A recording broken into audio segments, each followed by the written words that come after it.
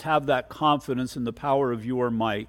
And so, Lord, we just lift up this morning once more as you speak to us, as you guide us in and through your word, that, Father, you would prepare us once again for every good work, even as we see time is truly of the essence.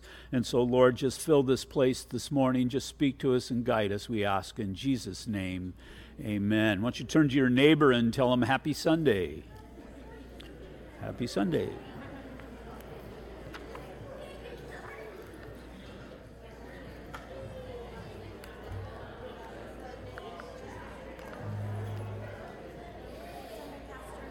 Happy Sunday.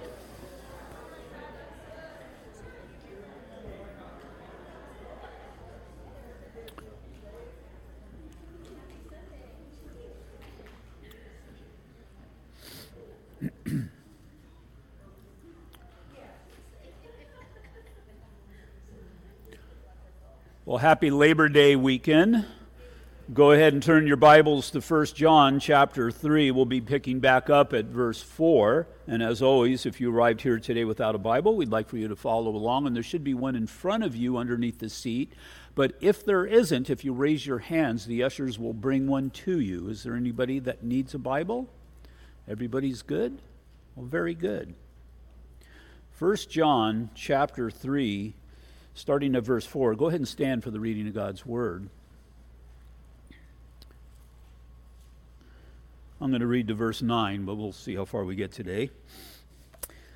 Chapter 3, verse 4. Whoever commits sin also commits lawlessness, and sin is lawlessness. And you know that he was manifested to take away our sins, and in him there is no sin.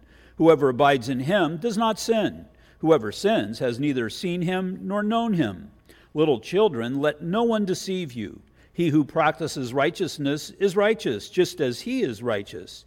He who sins is of the devil, for the devil has sinned from the beginning. For this purpose the Son of God was manifested, that he might destroy the works of the devil.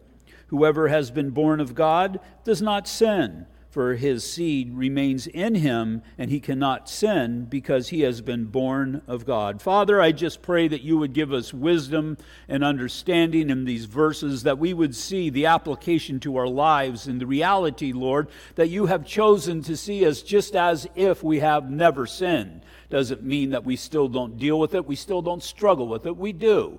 But nonetheless, God, we thank you, Father, for the perspective that you have given us from your throne, Lord, and how you view us. And so, Father, I pray that we would be a people who are well-pleasing to you. Show us through your word how that is to be possible, we pray. In Jesus' name, amen.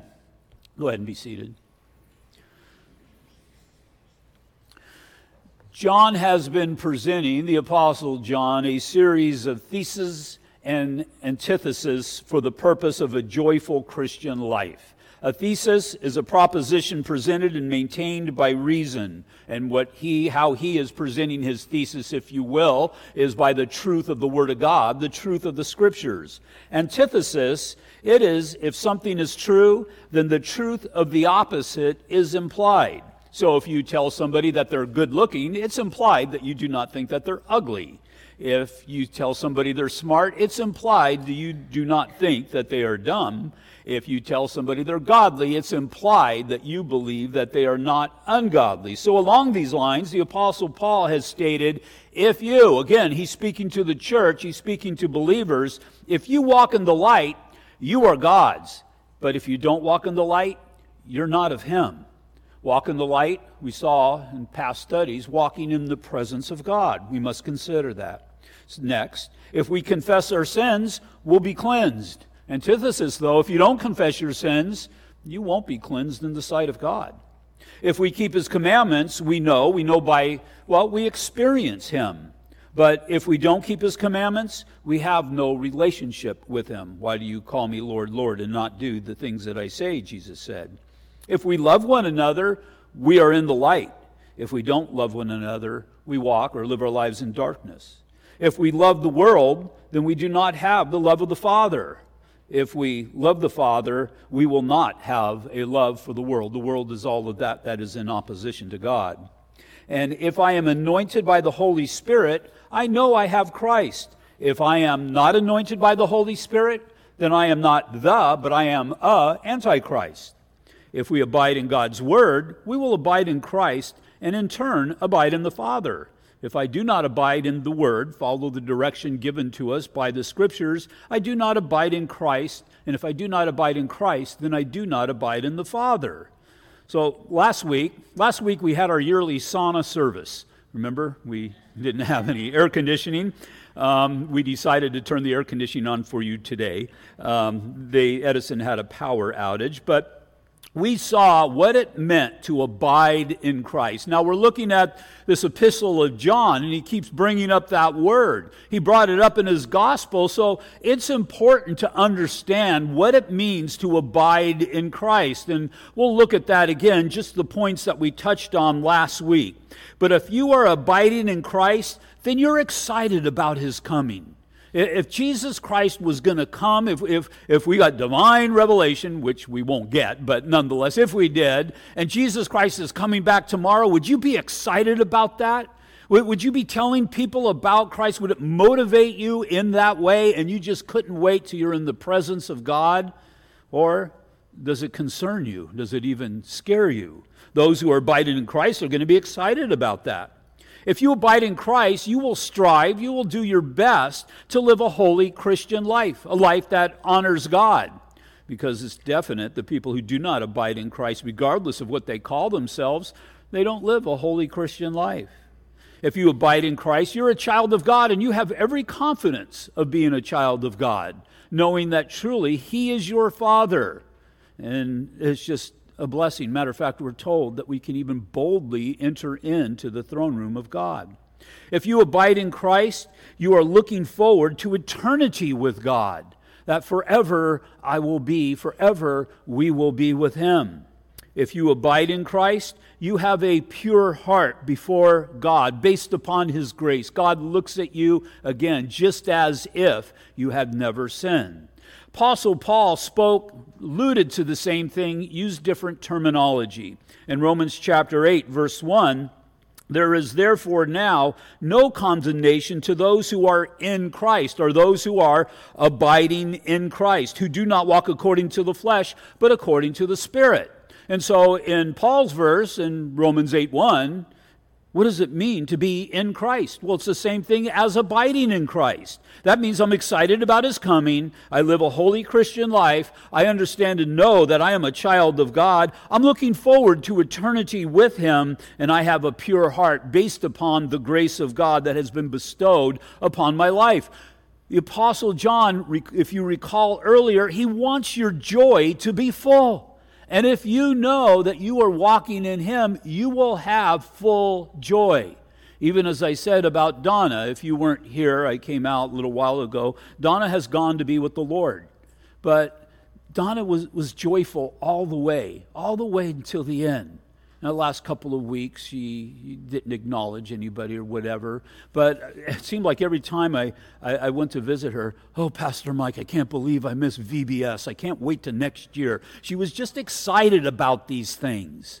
And I'm just looking at her and think, God, if I had half the faith that this woman has, I'm just see how she exemplified and exuded a relationship with Jesus Christ. And would it be to God that we would all have that attitude about ourselves? Would it be to God that we would have that confidence, not in ourselves, but we would have that confidence in the Lord? So today, verse 4, we'll start off our lesson as the antithesis of verse 29. So look at verse 29. It says, if you know that He is righteous, you know that everyone who practices righteousness is born of Him. But look how verse 4 is the opposite of it, if you will. It says, whoever commits sin also commits lawlessness, and sin is lawless. So verse 29 is all about living in righteousness. Verse 4 is living in lawlessness, or a life that is apart from God.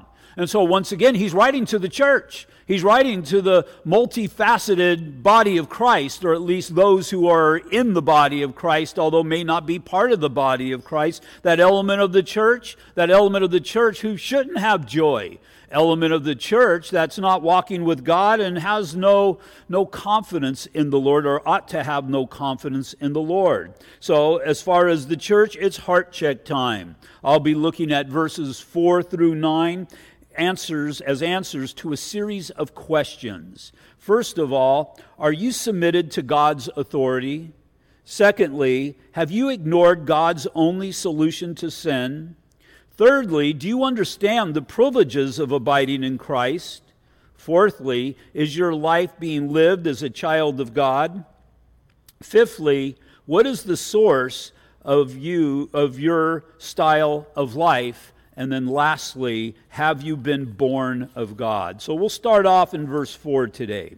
Whoever commits sin also commits lawlessness, and sin is lawlessness. Are you submitted to God's authority? The only way that you could be submitted to God's authority is through God's Word, because it's the only way that we're aware of God and aware of what God desires, the only way that we're aware of truly what sin is. Now, when I used to do electrical work, I drew plans. I did what was called design build. I would go and I would walk the job. They would tell me what is necessary. I would design the plans, and then I would give the plans to some of my employees, and they would go and build the job. They would go and do the electrical.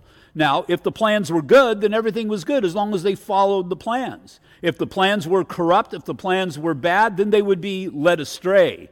But sometimes they didn't pay attention. Although the plans were good, they didn't pay attention to the plan. And then they went astray, and it caused a lot of problems. Well, God had planned things out. We got His Word. We understand and we know the law. And we know the law is not to make a person righteous, but to reveal how we so go astray, to reveal the sinful nature. Because again, when Jesus Christ died upon the cross, what was it that He died for? Well, the answer obviously would be sin, but do you understand how that worked? He didn't die for, well, in my Catholicism, we would go to confession. And we were told to confess our sins. And so I don't know how often my parents took me, maybe once a month, I just don't remember. And so can you imagine being a young man and having to remember 2 months worth of sins? And so I would go through I lied 5 times. I don't have any clue how often I lied. It was probably a lot more than that. And I did this and I did that. And it was truthfulness in one aspect, but I was kind of making things up in the other aspect because I didn't want to go in there and tell them I can't remember anything. And I didn't want to go through the whole list. They would have kicked me out of the church. And so when Jesus died on the cross, He didn't die because you lied 3 times. He didn't die because you stole that candy bar back when you were 4. He died for your sinful nature. Because that's what is revealed through the law of God, our sinful nature. I come to the realization that I'm a sinner. And I've got to do something with that, but unfortunately I can't do anything for myself.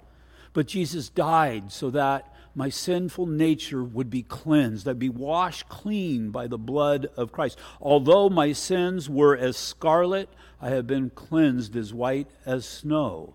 That scarlet, well, is to have that perfectly pure, if you would, suit, shirt, or whatever, and just have that one little spot, that one little blotch upon it. And it's going to be that which, although everything else is perfectly pure, that one little thing is going to be that which stands out. And that's kind of how our sinful nature was. I can't cleanse it. What am I going to do? But Jesus Christ, based upon what He has done upon the cross, has washed me clean. Romans 3:19 through 20. Now we know that whatever the law says, it says to those who are under the law, that every mouth may be stopped, and all the world may become guilty before God. Therefore, by the deeds of the law, no flesh will be justified in His sight, for by the law is the knowledge of sin. And so that's how I know that I've been separated with God. And it's the conviction of sin or the guilt of sin that tells me I got to get right with God. And that's a good thing, because John had said previously in verse 9 of chapter 1, if we confess our sins, He is faithful and just to forgive us of our sins and to cleanse us from all unrighteousness. So the guilt is a good thing. It's kind of like that pain. The pain when you have, it tells you that something's wrong. The guilt or the conviction that I have of my sin tells me that there's something wrong and something needs to be taken care of, so that, well, whoever commits sin also commits lawlessness, and sin is lawless, that I would not be seen as being lawless in the sight of God. And so God's word, the ultimate authority for godly living. It's that which is pure. And as I follow that blueprint for life, I do well. As I veer off, well, conviction enters in, guilt maybe enters in, and I need to get back on track. It keeps me going in a good direction, that I would honor God with my life and honor God with all that I do. Those who ignore those things, those who refuse to acknowledge such things, you got to go back to the core. Have you hindered the Spirit in your life? Have you grown callous to the Holy Spirit, which convicts us of our sins or brings that guilt into our lives? Because there's reason and purpose for that, as we just said. It's for us to repent of our sins, and we would be going in a good direction with our Lord.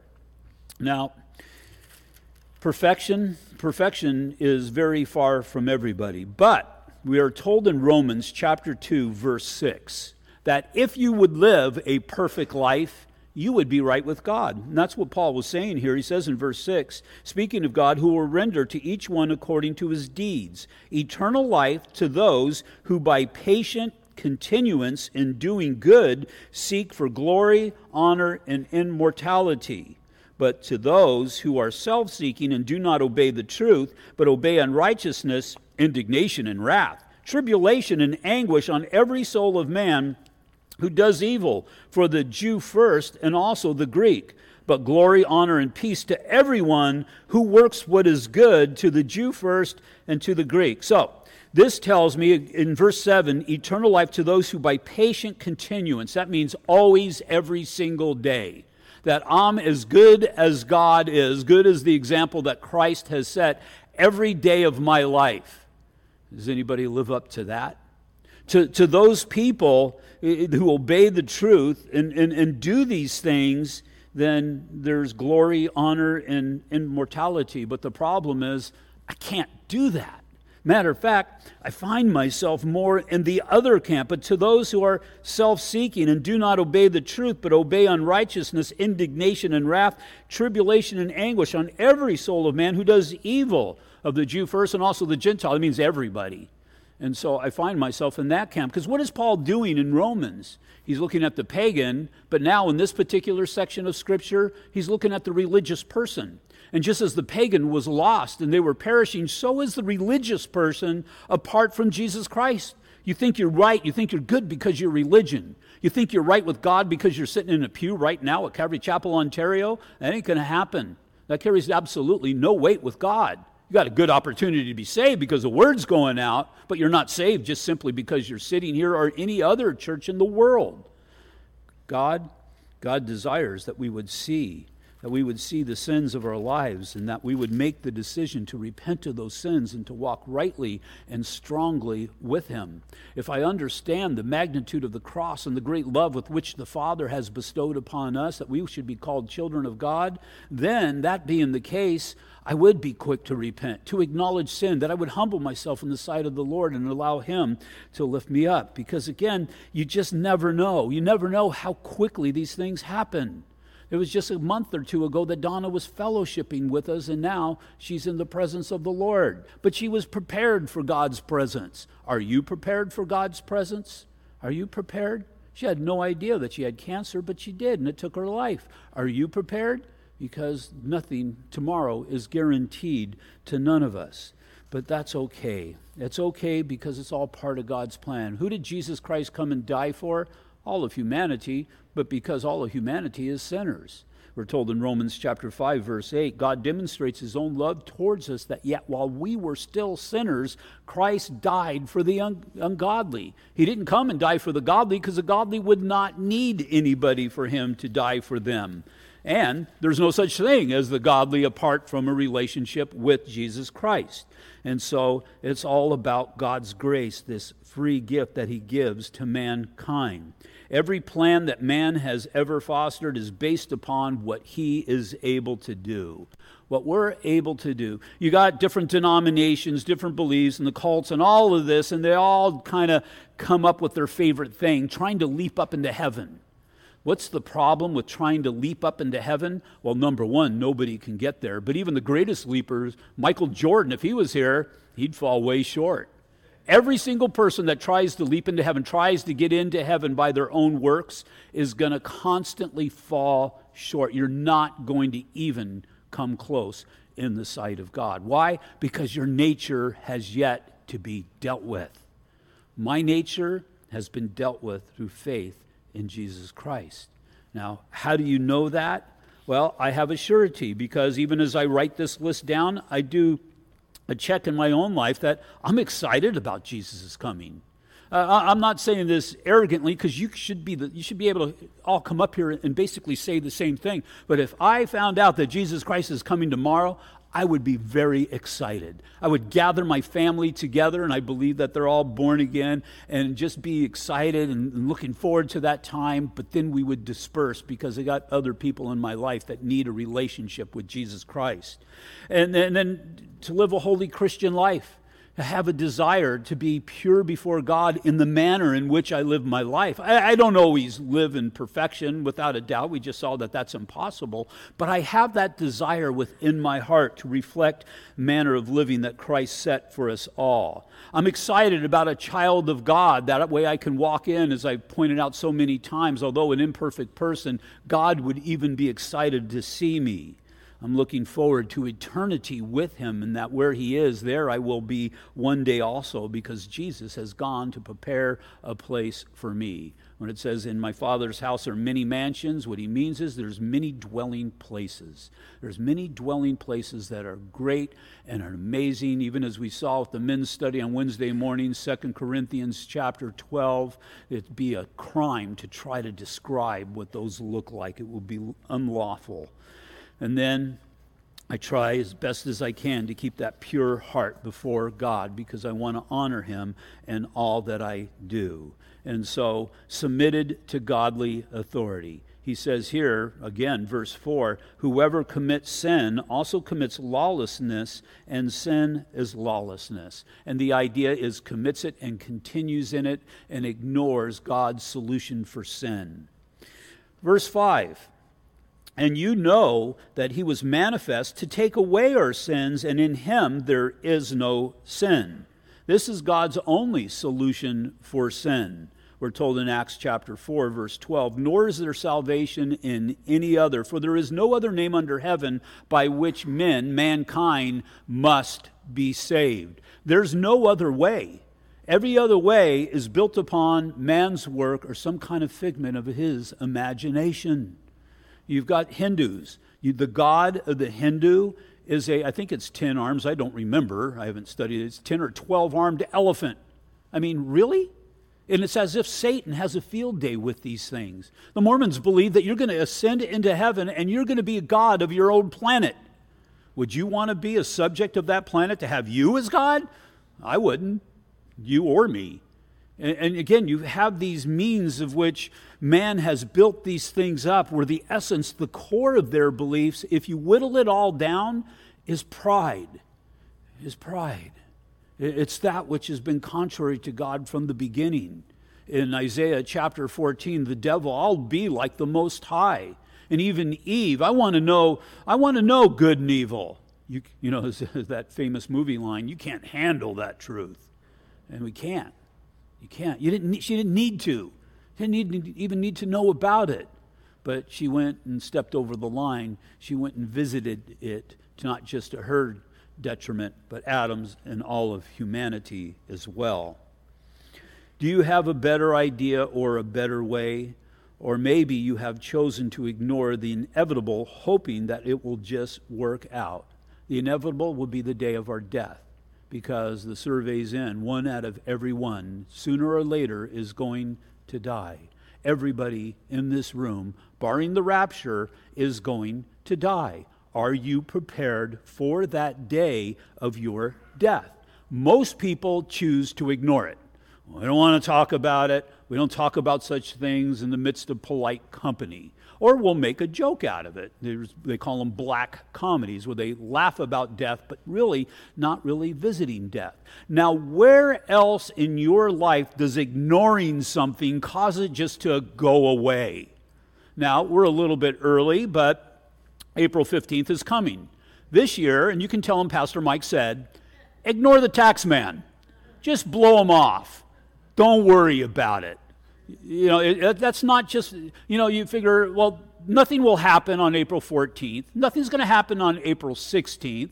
Nothing will probably happen for a month after that. And that's just a long ways away. Eat, drink, and be happy, for tomorrow you get fined and everything else, or jailed. Or your mortgage. Don't pay your mortgage.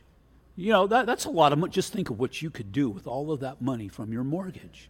Yeah, eventually, you know what? If you don't pay, they're not going to kick you out the next day. They'll probably send you a letter. They'll probably be real nice at first. They'll get nastier, but you'll start to recognize them, and you can just throw them away because we're ignoring it anyway. And, you know, you'll probably be able to stay in your house for 3 months. Maybe you'll even be able to extend it a little bit longer with that, and that's just a long time away. Don't worry about it. Or a traffic ticket. Traffic ticket that you got, don't worry about it. They're not going to throw you in jail on the day that you don't pay it or the day after, and it may take a while, and hey, maybe you'll never get caught. Maybe you'll never get pulled over again, and just think, you would have paid it for nothing.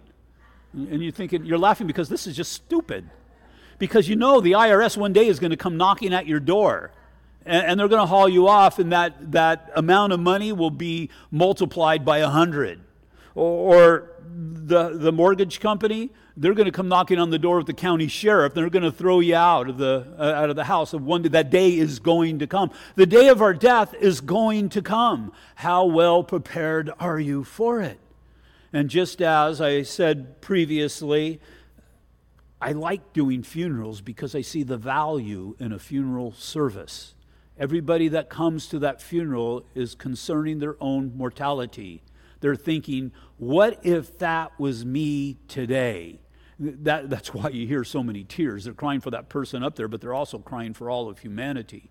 And there's just this great opportunity. And how I usually present it is, I'm here today, not so much to talk about this particular person, but I want to present to you what the Bible says about death. Because I guarantee you, wherever it's at, the people that are there, they are interested in what the Bible has to say. You all know what the Bible has to say about death and how that we can have eternal life. God's solution for the death of mankind. We know this. We have what they want. Now again, they put on that facade, but deep down inside, they know. Have you ever shared the word with a group of people and everybody just kind of blows you off, or even worse? But then later on, that one person will come up to you and maybe ask you a question or whatever. They'll put on that facade, that gang mentality or that mob mentality, but inside they really want to know. You guys have the truth. So again, whoever commits sin also commits lawlessness, and sin is lawlessness, and you know that he was manifest to take away our sins, and in him there is no sin. We're told in Hosea chapter 10, verse 13, you have plowed wickedness, you have reaped iniquity. You have eaten the fruit of lies because you trusted in your own way and the multitude of your mighty men. Daniel chapter 5, verse 23, and you have lifted up yourself against the Lord of heaven. They have brought the vessels of his house before you, and you and your lords, your wives, and your concubines have drunk wine from them. And you have praised the gods of silver and gold, bronze and iron, wood and stone, which do not see or hear or know, and the God who holds your breath in his hand and owns all of your ways, you have not glorified. God will not be ignored. And so it's his plan from the beginning that he, in the person of Jesus Christ, would come into the world to save sinners. Amen?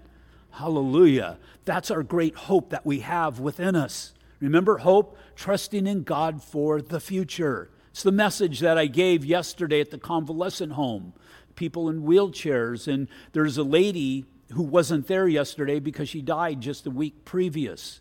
And so you give them this message of hope that this isn't what it is all about. What life is all about is our future in the presence of God. It says, and you know that he was manifested. This word manifested tells me that Jesus was not created.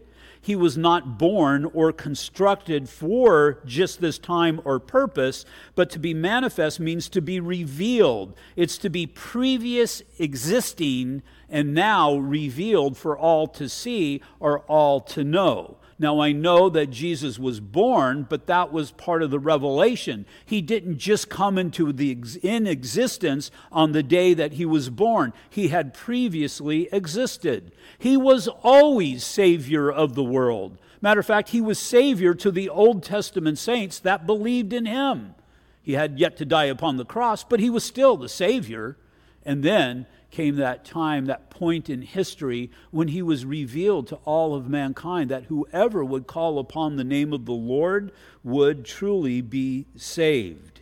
Now, that's kind of how John started things out here in 1 John chapters 1 and 2. That which was from the beginning. And now when he says beginning, he means from the beginning of time, eternal. I shouldn't even say the beginning of time, but just past eternity. That which was from the beginning, which we have heard, which we have seen with our eyes, which we have looked upon, and our hands have handled concerning the word of life. The life was manifest or revealed, and we have seen and bear witness and declare to you that eternal life which was with the Father and was revealed or manifest to us. And so what he's speaking of is our life and our mission. Regardless, ladies should know this, your spiritual gifting. Regardless of your spiritual gifting, the bottom line is the revelation of Jesus Christ. That he has been manifest, he has been revealed to me, and he's been revealed to me as Lord and Savior. And I've seen the reality of that in my life. It's the power of our testimony, and that through me, he would be revealed to others. And again, that's the way it's been working throughout the past 2,000 years. 2,000 years, it's been somebody speaking the gospel to somebody else, until finally somebody spoke it to you, and you believed, and it changed your life. And then what are you to do? You're to carry on the grand tradition.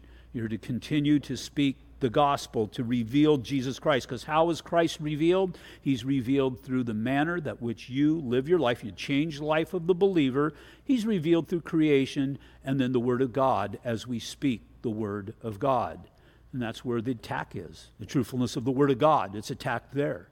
Creation, evolution, it's attacked there. Change life of the believer, it's when we stumble and fall and don't repent.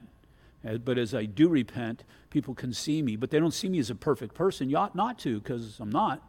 But see me as somebody who is saved because of the grace of God. And that tells them that they can be saved as well. I found 3 reasons that Jesus was visibly manifested or revealed to us. First, so that we would know that he is the foundation of our faith.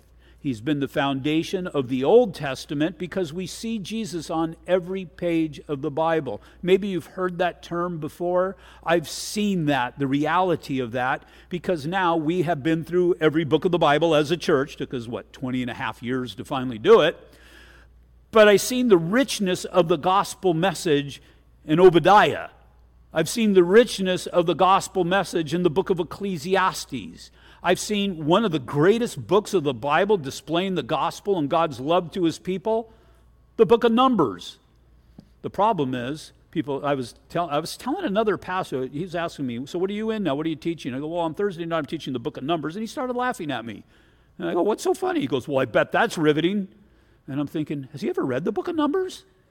I mean, we just think it's a bunch of numbers and a bunch of lists. And it does start off with genealogy and it ends with genealogy, but inside is all about God ministering to his people. And we see these rich pictures of the Lord Jesus Christ. And again, it's on every single book of the Bible, previous, obviously, in the Gospels and Epistles, but also in the future in the book of Revelation. And this is why Jesus was revealed to us, so that we would know and understand that he's the foundation of our faith. And so the greater portion of the Bible, if you look at it, and if you divide it off Old Testament and New Testament, there's more Old Testament than New Testament. And if you don't know Jesus Christ, then you're not going to understand the majority of the Bible. But once you come to this understanding of Christ, you're able to look back and say, hey, that was the plan all along. That's what God had in mind from the beginning. And that just speaks of a confidence that we're able to have of the reality and the truthfulness of God's Word. In 1 Corinthians chapter 3, verses 9 through 11, for we are God's fellow workers, you are God's field. You are God's building. According to the grace of God which was given to me as a wise master builder, I have laid the foundation, and another builds on it. But let each one take heed how he builds on it, for no other foundation can anyone lay than that which is laid, which is Jesus Christ. And so again, what do the cults do? They take their building off of the true foundation and they try to put their building on as the Bible calls it, sifting sand of human works, sifting sand of some sort of philosopher, the sifting sand of some other way. But unfortunately, that building falls, and great is its fall. So the first reason that Jesus was manifest to us, so that we know that he is the sure foundation. Secondly, the second reason Jesus was revealed to us is to destroy the works of the devil, because he's such a deceiver. He understands. We won't use me here as the example. We'll use Steve over here as the example. He knows Steve. You don't have to look at Steve because you can use you as the example too. He knows who we are and how we are. He understands the things that cause us to stumble. And he'll tell us that these things are okay. Remember Eve? There was one commandment, Adam and Eve. There was one commandment in the garden. Don't eat off of this tree. One commandment, and they failed. They failed. And the devil deceived them. And he got them to partake of that, and they sinned in the sight of God. And he works the same way. Well, Jesus came to destroy that work because we've all been deceived. And the devil hasn't had to work very hard of it. Our flesh has caused us to go after these things that are contrary to God. But nonetheless, we have been deceived, and I hate that term, fallen into sin. Has anybody here just kind of, fell into sin today? No, every time we've sinned, we pretty much have sinned twice. We thought about it, and then we did it. And so every time the devil, he deceived us, and we thought it was going to be something beneficial. We thought it would be something good, but we were deceived, and it's just the sewage that we fell into of sin. In 1 John chapter 3, verse 8, the Son of God was manifest that he might destroy the works of the devil. What are the works of the devil? The number one work of the devil is to separate mankind from God. That's his number one work. He deceives us. Hey, you got all kinds of time. Kind of what I was talking about with the IRS and all of that. That day of reckoning is going to come, though. Hey, you got all kinds of time. Just take your time. The Word of God, it's not really true. I mean, it was written so long ago, and how could it possibly be relevant to today? Man has got so much more information and so much knowledge. We understand of all of the contradictions that are in the Bible and the untruths that are there, although nobody's ever been able to display even one. He was able to think of this. He was able to deceive 1/3 of the angels. These are angels that were in the presence of God. These are angels that were in heaven. They saw God in all of his glory and all of his purity, and they were still deceived by the devil. He's very good. And then again in the Garden of Eden. But why was Jesus Christ manifest? To destroy these things. That although your sin, he will forgive us of our sins, again, as we see in chapter 1, verse 9, if we repent of our sins. He's destroyed that work. I'm born again. He's destroyed that to keep me from the presence of God. As far as 1/3 of the angels, well, they just lost out. They were in the presence of God, and they rejected God, and they will get their due. And then as far as the Garden of Eden, what that really speaks of is man's sinful nature. Jesus has come to destroy the sinful nature of mankind. And so what we see here is the works of the devil. What is able to overcome the works of the devil? is the works of the Lord Jesus Christ. And the ultimate work of the Lord Jesus Christ is his work upon the cross. Why did Jesus go to the cross? For the express purpose of reuniting mankind with God, to deal with that which caused the separation, our sinful nature. 2 Corinthians chapter 5, verses 19 through 21, that is, that God was in Christ reconciling the world to himself, not imputing their trespasses to them, and has committed to us the word of reconciliation. Now then, we are ambassadors for Christ, as though God were pleading through us. We implore you on Christ's behalf, be reconciled to God. For he made him, Jesus, who knew no sin, to be sin for us, that we might become the righteousness of God in him. It's why he was revealed, to destroy the works of the devil. And then thirdly, why was Jesus Christ revealed to us? Well, so that we would be reunited with God and we would once again have eternal life in him. In 1 John chapter 4, verse 9, in this the love of God was manifest toward us, that God has sent his only begotten Son into the world that we might have life through him. Thursday nights, I stand at this pulpit. I have for the past, I don't know how many years, and I could look back there and see Donna sitting there. It was just such... She was just such a joy. I mean, I would be in the back. I would put my microphone on as they're playing the last song, and then I would go up, and Donna would be there, and I'd say hi to her, and then she'd start into some long conversation. And something that just grabbed her, and she was just excited about it, and I'm thinking, Donna, I got to go up there. Donna, I got to go. Okay, Donna, I got to go. Donna, I'll talk to you afterwards. But she was just excited about what she was excited about. But I can't imagine, that pales in comparison. Right now, she's looking into the eyes of Jesus Christ. I can only imagine. Somebody should write a song about that. She's looking into the eyes of the Lord Jesus Christ. Again, no more sorrow and no more pain. She's experiencing no more sickness. And I guarantee you, she would tell you it was all worth it. It was all worth it. And the thing about it is, I don't need to hear from Donna what it's about, because one day I'll experience what it's all about. We have, whether you're a born-again believer here today or not, you have what is necessary for eternity with God. God so loved the world that he gave his only begotten Son, that whoever would believe in him would not perish, but have everlasting life. And the question always boils down to, do you believe? Because when you ask somebody that they believe, that goes down to the core of who they are. See, I can sit in church week after week after week after week. I can read my Bible, I can pray, I can do all of the things that we're supposed to do. I can build a pretty nice facade, but belief is what penetrates all that and gets to the core of the matter. And even if you're just not sure of yourself, that's the acid test. Do you really believe in these things? The devil is going to try and sow doubt, so the doubt is always going to be there. The greatest theologians who have ever existed, the most godly theologians that ever existed, I guarantee you, they struggled with doubt.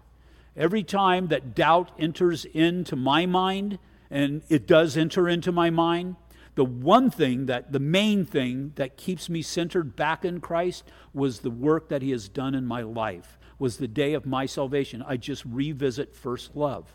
Because, you can hear the arguments, you can even argue amongst yourself, and doubt enters in, and then you're thinking, these things that you thought you would never think. But then I remember the day of my salvation, and I remember who I used to be, and I remember how contrary I was to Jesus Christ, how contrary I was to Christianity. But it was just through the simple hearing of the Word of God that he altered my life and brought me into the family of God. And for me, that casts down my argument.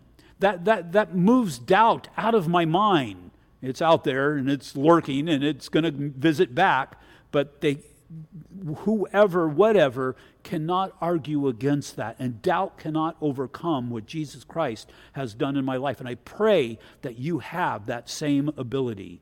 That same ability to remember. You may not remember the exact date. I'm not talking about that, but the time when God visited you for the purpose of your salvation. Because really what that speaks of is the core of my belief. And my belief is what keeps me centered on Christ. And it's going to be my belief that will give me eternal life. It's the avenue through which Christ entered into my life. By grace you have been saved through faith. Faith is as a result of belief. I've been saved by the grace of God, not based upon who I am.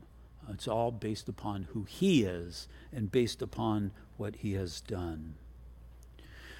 In Old Testament times, His manifestation was a mystery, looked forward to in anticipation, but for us, it was His past appearance for our future and our presence with Him today, and we rejoice in that. So the summary of these two verses, we knocked two of them out today. We'll get the rest in the weeks to come. But the summary of these verses, because we are lawless, we are sinful, Jesus Christ was revealed to us as the sinless one who is able to take our sins away. The most wondrous news that has ever been revealed to mankind. Your sins have been taken away, again, through belief in Jesus Christ. It's a concept, these first two verses, that really did need to be labored, that we would have an understanding of that which can seem confusing in verses 6 through 9. Again, we're not going to go through those today, but because of the manifestation of Christ, I have been reborn and live a life as if I have never sinned. Do I sin? Well, we've made that perfectly clear, and we clearly know that by our lives, but God has chosen to take them away. When it says He has taken them away, it means He has carried them off. He has taken them from me and took them away from me, so that when He looks at me, He sees me just as if I have never sinned. Now, I've got 7 grandchildren, and they're all rotten to the core, but I love them with all of my heart, and I look at them as if they're perfect. They're far from perfect, but I look at them because I have this great love for them. That's how God looks at you. You're rotten to the core, but that's okay, because when He sees you, He has chosen to see Christ. Christ was sinless, and He looks at you as if you are sinless. Why? Because He has taken your sins and your lawless deeds, and He has cast them. Psalm 103, verse 12, as far as the east is from the west, so far has He removed our transgressions from us. And do you see, and I'll close with this last thought, the importance here? It does not say that you have cast your sins as far as the east is from the west. You can't do that. God has made a supernatural decision to do a supernatural work in your common life for the purpose of seeing you just as if you have never sinned. What an amazing work God has done. What an amazing God that we truly serve. Father, once again, we just thank You for Your goodness and Your graciousness. We thank You for Your word. And Father, I just pray that the church is strengthened and that her joy would be full through Your word today, that we would truly have a confidence in these things and rejoice because of them. I pray even this last song, God, that we would just truly sing out, Father, as we come to a fresh awareness of our grace. As the Bible speaks of singing a new song is sang because there is a fresh awareness of the grace of God. And so, Father, I pray that truly we would have that heart to sing out. And so, Father, I pray for those who maybe were convicted, for anybody who is convicted today, for anybody who is unsure today. Well, if you confess your sins, He's faithful and just to forgive you of your sins and to cleanse you from all of your unrighteousness. All you need to do is to come before the Lord and repent. This is something that you do deep within your heart as you commune with God. And so, again, we have this opportunity that we would have a gathering together of people here who are perfectly right with Lord God of the universe. Think of the magnitude of the love that God has lavished upon us, that we would be called His children. Father, we just thank You for that, and I pray, God, that we would be a people who would rejoice. I pray, Father, if there's anybody in this room who has yet to receive You as Lord and Savior, I pray that they would be open to Your conviction. I pray, Father, if there's anybody who's become angry because of this message, that You would understand your anger is based upon your own rebellion. And Father, I pray that they would surrender themselves to You. And so, Father, we just thank You that You have given us this time and this day. Just be glorified once again through our humble lives, we pray. In Jesus' name, amen. Will you all stand, please? A couple of things. We're having a baptism coming up